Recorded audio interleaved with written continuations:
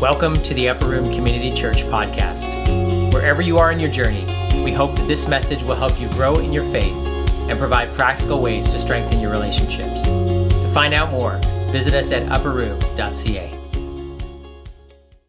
Greetings, Upper Room, and Happy New Year. Well, if you are looking ahead at 2020, maybe you're one of those people that loves to plan. You already got a whole bunch of things worked out. Just to let you know, it's not going to go as you planned. But hey, no one's going to fault you for trying.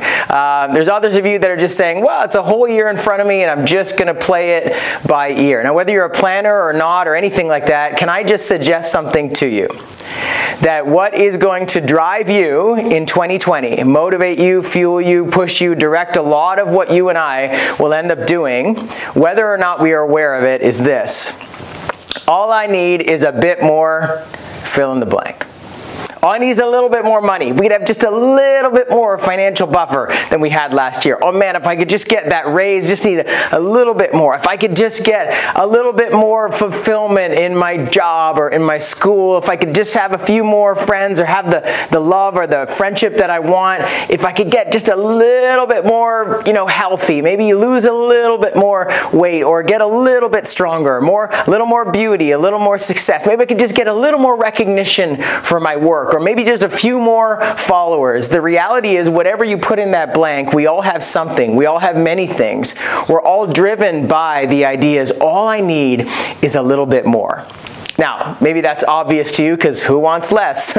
Who wants less recognition, less money, less success, less beauty, less whatever? In fact, a lot of what we're doing is trying to keep that and gain a little bit more. Maybe you're one of those people that said, you know what, the reason I'm like that in 2020 is because I haven't had any. I'm not in a position where I've felt like I've had enough money or enough sort of recognition. I keep getting passed over. I can't get the break I need. I don't have any friends, or I don't feel like I have love in my life. I don't have any of it, or I haven't had, 2019 wasn't good for that. Or maybe it's a whole season where I haven't had that. Maybe others of you would say, well, yeah, I had it, but we kind of need a little bit more. The reality is this, it'll never be enough. You and I are not ordinary creatures for whom a little bit of food, a little bit of shelter, a little bit of clothing, whatever we need. We're not like the animal kingdom in that. We're not machines in that sense. We're sort of programmed to do some things, and we just do those things over and over and over again. We're not like cars where the gas tank gets empty, you just refill it again, and it goes until it's empty. We are people driven by this insatiable curiosity, desire, and even capacity for more.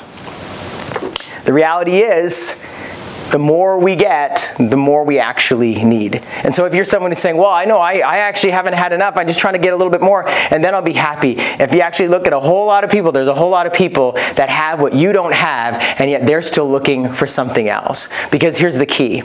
The more you get, the more you actually need to get. If you have some money, you start to consider some options that you didn't know were at your disposal. And now you need a little bit more just to get that little bit edge. If you're a thrill seeker, whatever thrills you had, you actually need a little bit more daring experiences or adventures or whatever to get the same kind of high that you had before, because it goes down a little bit. This is what they call the law of diminishing returns.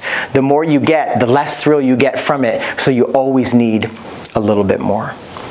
Now, you may wonder, or if you're a person of faith, you think, well, where does God fit into this? Can I suggest a few categories that God might fall into for people who are looking for what's next and what's more? And the reality is that's all of us.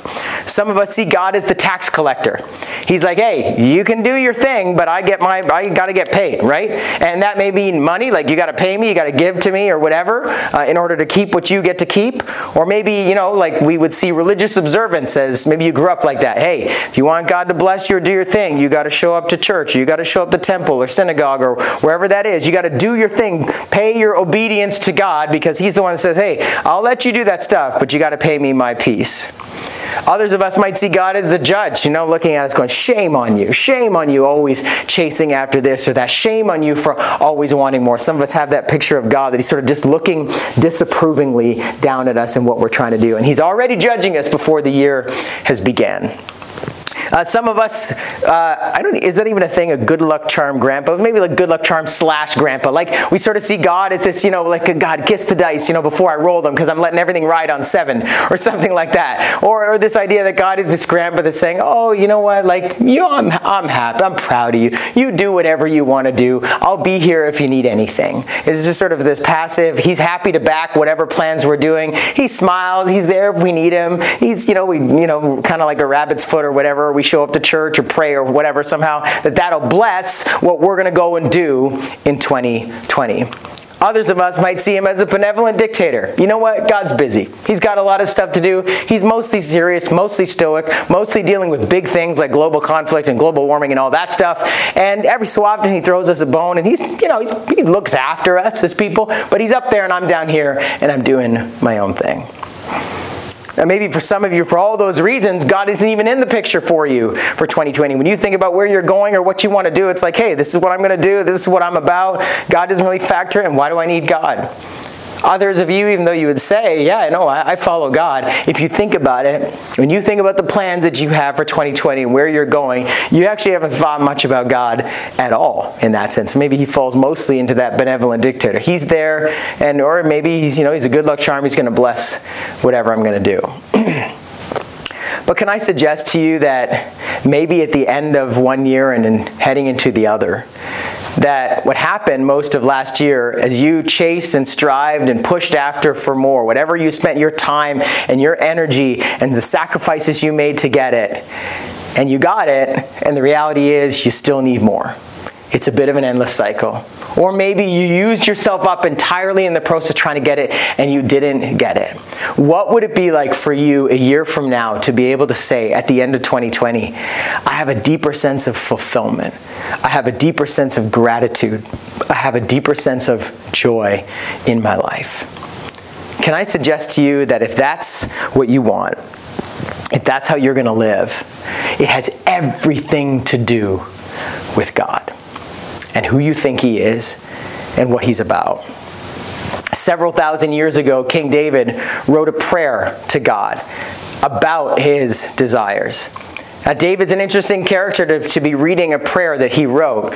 David was a king, but he was first a shepherd. If you want to say he's actually somebody that had nothing, he was sort of a poor shepherd boy, and then got thrust into the limelight and was called by God and had these amazing victories and got some fame and said he was a really good-looking guy. And so he went from kind of nothing to having more, and then he lost it when the king who was in place at the time found out that David was going to be the next king. So he starts, so David goes on the run. He's living in caves. He's under a threat of death. He's escaped death like several times. And then he actually becomes king. And the kingdom grows to at its zenith is under David's leadership. And so he then has everything. He's one of those people, you meet those people and you're like, oh, that guy's really good looking, but he's probably, nothing between the ears. Then you talk to him, you're like, no, you're kind of intelligent. And it's like, oh, you're an Olympic athlete too. Oh, and you're a musician and a poet. And like, oh, yeah, but you're probably a jerk. Oh, you're actually a really nice guy. It's like, no, you don't want to kill those people, right? This is what David was like. He had everything. And then even after that, his own son tried to take the throne from him and tried to kill him. So he was on the run again, which is actually when he wrote the prayer that we're going to read. And so this is a guy, if we can take it from him, who had nothing, who had everything and nothing and everything twice over. So when it comes to the pursuit of more, whether you're somebody that feels like, oh, I've had it, but I need a little bit more. I've never had it, and I'm still chasing after. David's prayers shows us two incredibly significant things about God that we desperately need to know that have everything to do with our desires. The passage is read for you from Psalm 63, but the very first thing that we notice is God is not who you think he is. God is not who you think he is. When David writes this psalm and this prayer to God, in no way possible is he relating to God as kind of a tax collector. Someone who, is demanding his payment and I'll just pay God off and then I can kind of do what I want with the rest of my money or the rest of my time or the rest of my life or the rest of my energy. In no way either is he relating to God as sort of a judge who he's kind of in fear of and just try to hold back and show as little as possible of his hand, of his life to God and sort of keep him at arm's length. Neither does he seem to see God as sort of a good luck charm or a grandpa who's just sort of patting him on the head at a distance. He checks in with him every so often, bless the dice before I roll it. Nor does he seem to just see God as somebody to be thanked for his blessings because he's a benevolent dictator and move on. Look at the language that David uses in this prayer to God. He says things like, I thirst for you. My whole being longs for you. I have beheld your power and glory. In other words, I have experienced your power and your glory in your house. Your love is better than life. There's nothing better than your love, God. And then he says, my whole body praises you, like my lips praise you. I lift up my hands to you. Everything in me is praising you. I am fully satisfied in a relationship with you like someone who's had a rich meal, food, like I'm a rich person with rich food, wine, meat, all the exotic foods and fruits that I could get around the world, which David probably would have experienced. He says, being with you is like being full like that. He says, I think about you through all the watches of the night. In other words, you're with me all the time. I can't stop thinking about you. I sing, he says, in the shadow of your wings. In other words, when I'm around you, even when things are bad, I can sing because I feel so safe with you. He says, in times of trouble, I cling to you. Friends, look at this language. I mean, some of you have grown up in knowing about God or being around people who are supposedly experts on who God is, and you've never, ever heard them talk or think about God like this. Far beyond a tax collector, a judge, a grandpa, or a benevolent dictator. This is the language of love, of intimacy, of delight, of satisfaction, of desperation. It is a language of relationship. Maybe the crowning statement of this whole thing, David says, your love is better than life. And so I think, first of all, we just step back and go, well, maybe God is not who I thought he was. Maybe what people told me about him or my relationship to him or my experience with him in my religion or whatever was he was either distant or angry or judgmental or just uninvolved in my life. Nothing like David seems to be describing this relationship that is out of this world, that is full of desire and delight, that actually marks someone who is looking for more. Which actually brings us to the second thing this psalm tells us is, underneath every other pursuit of more in your life and my life is actually a desire for God. Underneath every other thing that you and I are going after, deep inside of us, we are ultimately looking for more. You may say, no, I'm not looking for God like in those things. Like I'm looking for a promotion in my work. Or I'm looking for a girlfriend or a boyfriend, or I'm looking to sort of have some recognition, or I'm looking to just to have peace in my life, or have a better body. I'm not looking for God. Are you? Really? Think about it for a moment. When you are looking for new experiences, when you want just this continual sense of like something new, and you love travel, or you love eating new foods or going new places, are you not tapping into the God who created the universe with an endless amount of beauty and delight in it? When you are looking for fame or recognition, either you're someone who is pursuing it yourself, or you're a fan of someone who does, right? Because that's what glory seeking is, right? We're either looking for recognition ourselves, or we're looking to be around people who are glorious. It's why we love watching sports or following movie stars, or being around famous people, reading People magazine or whatever. It's like, well, there's the experience. We love feeling glorious and adored, and we love being close to people who are being adored and who are glorious and who are famous. Aren't you looking for the glory of God? This idea that we were made to be enthralled, to be overwhelmed with something so much bigger. We were actually made to live in the light of glory. The fact that you see glory is not a shame on you. It's a clue that there is something in you that longs to be glorious and in the presence of a glorious being. When you are looking for sex, when you are looking for that relational fulfillment, that excitement, the experience of being satisfied and fulfilled, it is a longing for intimacy deep down. People who help people who are addicted to pornography even saying that it isn't primarily simply about physical appetites, although there's an addictive component. Ultimately, underneath there is a longing to be loved and accepted. There is a longing for intimacy. Ultimately, deep down, we are looking for God. It's hard for us to actually think about our own desires in this context, but the truth is that you and I are not ordinary creatures. We're not like the rest of creation who's happy with food and shelter and water. Yes, we are creatures, and we share things with the animal kingdom, the creaturely world. We do need food. We do need shelter. We do need clothing. But you and I are beings that seem to have a capacity and a desire for more. The things you want, the things I want, the things we look after and long for are nothing short of God-like things. When you are seeking recognition, you are seeking to be looked at and to be adored. You are longing to be in the presence of glory and to experience what glory is. In a community, in a world that has removed God from the center of the universe and says there is no transcendent being, then that's why we worship sex, because all we have left is the orgasm, the 30 seconds of heaven on earth. Somehow an otherworldly, out-of-body experience, a transcendence, just for a moment even. That's what that is. That is what we are looking for. The person who goes looking for pornography on the internet is surfing for God. The person who's looking for the next thrill and the next experience because the last one is not enough anymore is looking for something and someone and some experience with a boundless, a limitless capacity for more delight, experience, wonder, awe. They are looking to worship. It's why people travel all over the world to see things that no one has ever seen and pay thousands of dollars to heli-ski and see the sights of the world. Why? Because they are longing to worship. They are longing to look at something supremely beautiful. C.S. Lewis said it this way: if I find in myself a desire which no experience in this world can satisfy, the most probable explanation is that I was made for another world. If none of my earthly pleasures satisfy it, that does not prove that the universe is a fraud. Probably earthly pleasures were never meant to satisfy it, but only to arouse it, to suggest the real thing.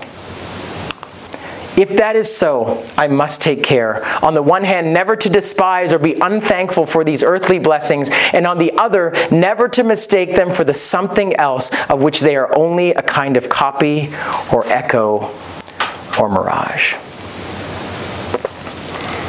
Friends, all of these things that we seek after, that we long for, they are not bad things, but in fact they are not enough. They are clues that are pointing us to the one, to the thing that our heart desires most, a deep, fulfilling relationship with the supreme creator of the universe, whose love is better than life. Ultimately, what is underneath every other pursuit are all those things that David is describing, that we would have the experience of being full, like having a rich meal, that we would have the experience of being loved in a love that actually obliterates all of the other ups and downs of life, that we would have an experience of security where even in the face of fear, we can sing or we can whistle because we feel so safe in the presence of God, that we have someone to whom that we can cling to, the one we are seeking after, the one in whom our soul and our whole body and everything in us wants to worship and delight in. This is the thing that ultimately we are looking for, that is underneath every other pursuit of more. You see, God's rival in your life is not Satan, it's God's gifts. That somehow God's gifts would distract us and ultimately make us think these are the real things. It would not help us understand who God really is. Ultimately, it is this: God is not calling us to want less. He doesn't judge you for your desire, your pursuit of more. He's calling us not to settle for less than the real thing. He's not shaming you for wanting more, for desiring more, for always needing a bit more. That clue that you always need a bit more is a sign that you need far more than what it is you've been running after, than what it is I've been running after. We ultimately are looking for and longing for a relationship with the living God. And He does not want us to settle for less. This last week is usually my favorite week of the year. Christmas Day, Boxing Day, my two favorite days of the year. Part of that is coming off the high of Christmas Eve, which I love. And this year we had 3 services, which is just amazing. It was just a delight to be in Vaughan and King City and Bolton. It was an incredible experience. And then waking up, and I was feeling a little bit sick, so I had some Advil, cold, and sinus, which was going, so maybe the sermon was a little bit better than normal. Maybe. And I woke up the next morning morning, Christmas Day, and I was like sick. You know, when you wake up and you're like, oh no, I'm sick. The throat, the chills, everything. And basically I had the flu for 6 days. During my 6 days off, my favorite time of the year, and my wife will tell you, I did not handle it well. I was grumpy and I was angry, and I tried to, keep it under wraps or whatever when you're with your mother-in-law and stuff like that. But then when Jen and I would talk at the end of the night, I said, I'm so annoyed. I'm so angry.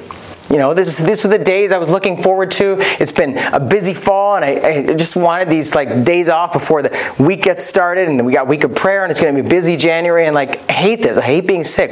Every day we just canceled plans. At one point, I sat down and talked with God, which I was kind of resisting doing because, to be honest, I was angry at him because we're praying every day, and I'm not getting better. Lots of people are praying for me. And so I'm journaling and I write, and I felt like Jesus saying, hey, so why are you angry? Why are you angry? I'm like, well, I'm angry because I wanted these days off, and I needed these days off. And he's like, well, didn't you just have 5 months this year? But anyway, I said, no, he did say it kind of poked me. That's what Jesus does. No, I said, come on, I needed it. And he said, why? Why did you need this time? I'm like, well, because it's going to be busy, and I got the week of prayer, and I got to preach, and then the year, and he's like, so let me just get this straight. You thought that 6 days of you overeating and snowboarding and hanging out with friends was going to fuel you for the entire year? That's what you thought? Boy, you wouldn't get through 1 week if that's what you're thinking. You don't need those things to thrive in this year or even in this first week of prayer. You actually need the week of prayer. You need to write a sermon. You know why? Because I'm trying to get through to you. Because you're looking for these things and you think all I need is a bit more rest. All I need is a bit more leisure. It'll never be enough. What you need is me. You're looking for me. It was just a shift, totally realized in my mind, is going, wait a second, I don't need these days off so that I can somehow lead during the week of prayer and write a good sermon. I need to prepare a sermon and go through the week of prayer because that will lead me to the one I really am looking for. That's the more I need in my life. I suddenly realized, wait, these things that I have to do to begin the year are actually God's gift to me to say, I am giving you more. I am giving you a chance to experience me, the one your heart really desires. To taste and see that somehow my love is even better than a week off. See, this takes something like a week of prayer, which we're going to do at the beginning of this year. We do every year is begin the week in prayer. It takes it and turns it on its head. See, prayer isn't this thing that we do to pay the tax collector. We do some prayers so that, we can get him off our back. Prayer isn't something we do because we're afraid if we don't do it right and push the right buttons, the judge will be angry with us. Prayer isn't something we do as a good luck charm. It's like, oh, I'm going to do all this stuff and try all this stuff and hope to get a girlfriend and hope to do this and that. And God, I really need you to bless me, so I'm going to pray. Prayer isn't something we just do to the benevolent dictator because we ought to thank him, shouldn't we? Because hasn't he been really good to us? No, prayer is the language of desire and delight and relationship and fullness. And God invites us to pray because he's inviting us into more. He's inviting us into a relationship with the one whose love is better than life. Prayer is the place we go because we are desperate for God. Because we cling to him, because even though there's darkness all around us, we want to learn how to sing in the middle of the storm. That's why we pray. That's why we go. Especially for those of us who say, I don't actually desire that at all. There's a list of 100 things that I could put ahead of, if I'm honest, a desire to be with God or desire to pray. And so that's why this is given to us as a gift to say, you know what, if underneath everything you're looking for is actually a hunger and a desire and a pursuit of God, why not start the year looking for God? Why not just start there? Translation, come to the week of prayer. It's going to be Sunday to Thursday. Starts tonight at 7:30 at King City United Church, which is actually a new location for our third site. Some of you were there on Christmas Eve. But I just want to invite you to actually come and experience, to be in the presence of God. When David says, I have seen you, I've seen your glory and your power in the sanctuary. In other words, I've experienced glory and power. I've actually experienced, tasted firsthand and seen and felt your love and actually gotten the things that my heart is longing for and looking for by being in your presence. And that's what prayer does. It ushers us into the presence of God together. And if you've never done it before, we try to make it a learning experience, a little bit of a lab. So every night you're actually learning how to do this. You're invited to just sit and watch. And if you don't have to participate, you don't have to say anything out loud. You get to actually just experience this. But I promise you, this is one of those doors that will usher you into a new reality in your relationship with God. Many of you saw the video that Linda sent out this week, and one of the beautiful things she said when we were just talking about it before we even decided we shoot a video, she said, "Week of prayer is the happiest week of my year." That's not language of tax paying or hiding from the judge or whatever. That is delight. And that is what I promise you'll experience, because it's been my experience over and over and over and over again. As you can see, I still haven't learned. So I'm so glad that we're doing this again. If I'd just do it if it was just for me. Because this brings me into that place where, again, I could say, God, your love is better than life. Here's my hope and my promise for you. If you're to do this, to take the risk, to actually start the year looking for God. And when we actually begin to experience that His love is better than life, that a relationship with Him actually makes us full on the inside, deep, that He is a presence in our lives that causes us to sing in the middle of the storm, that He's someone we cling to in times of trouble, that He's someone we look for, we realize you're the one we actually need and want. When you begin to do that, you know what will come into your life more and more? Freedom.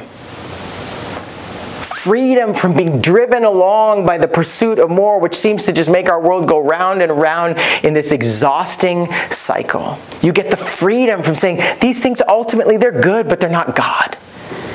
They're the gifts, but they point me to Him.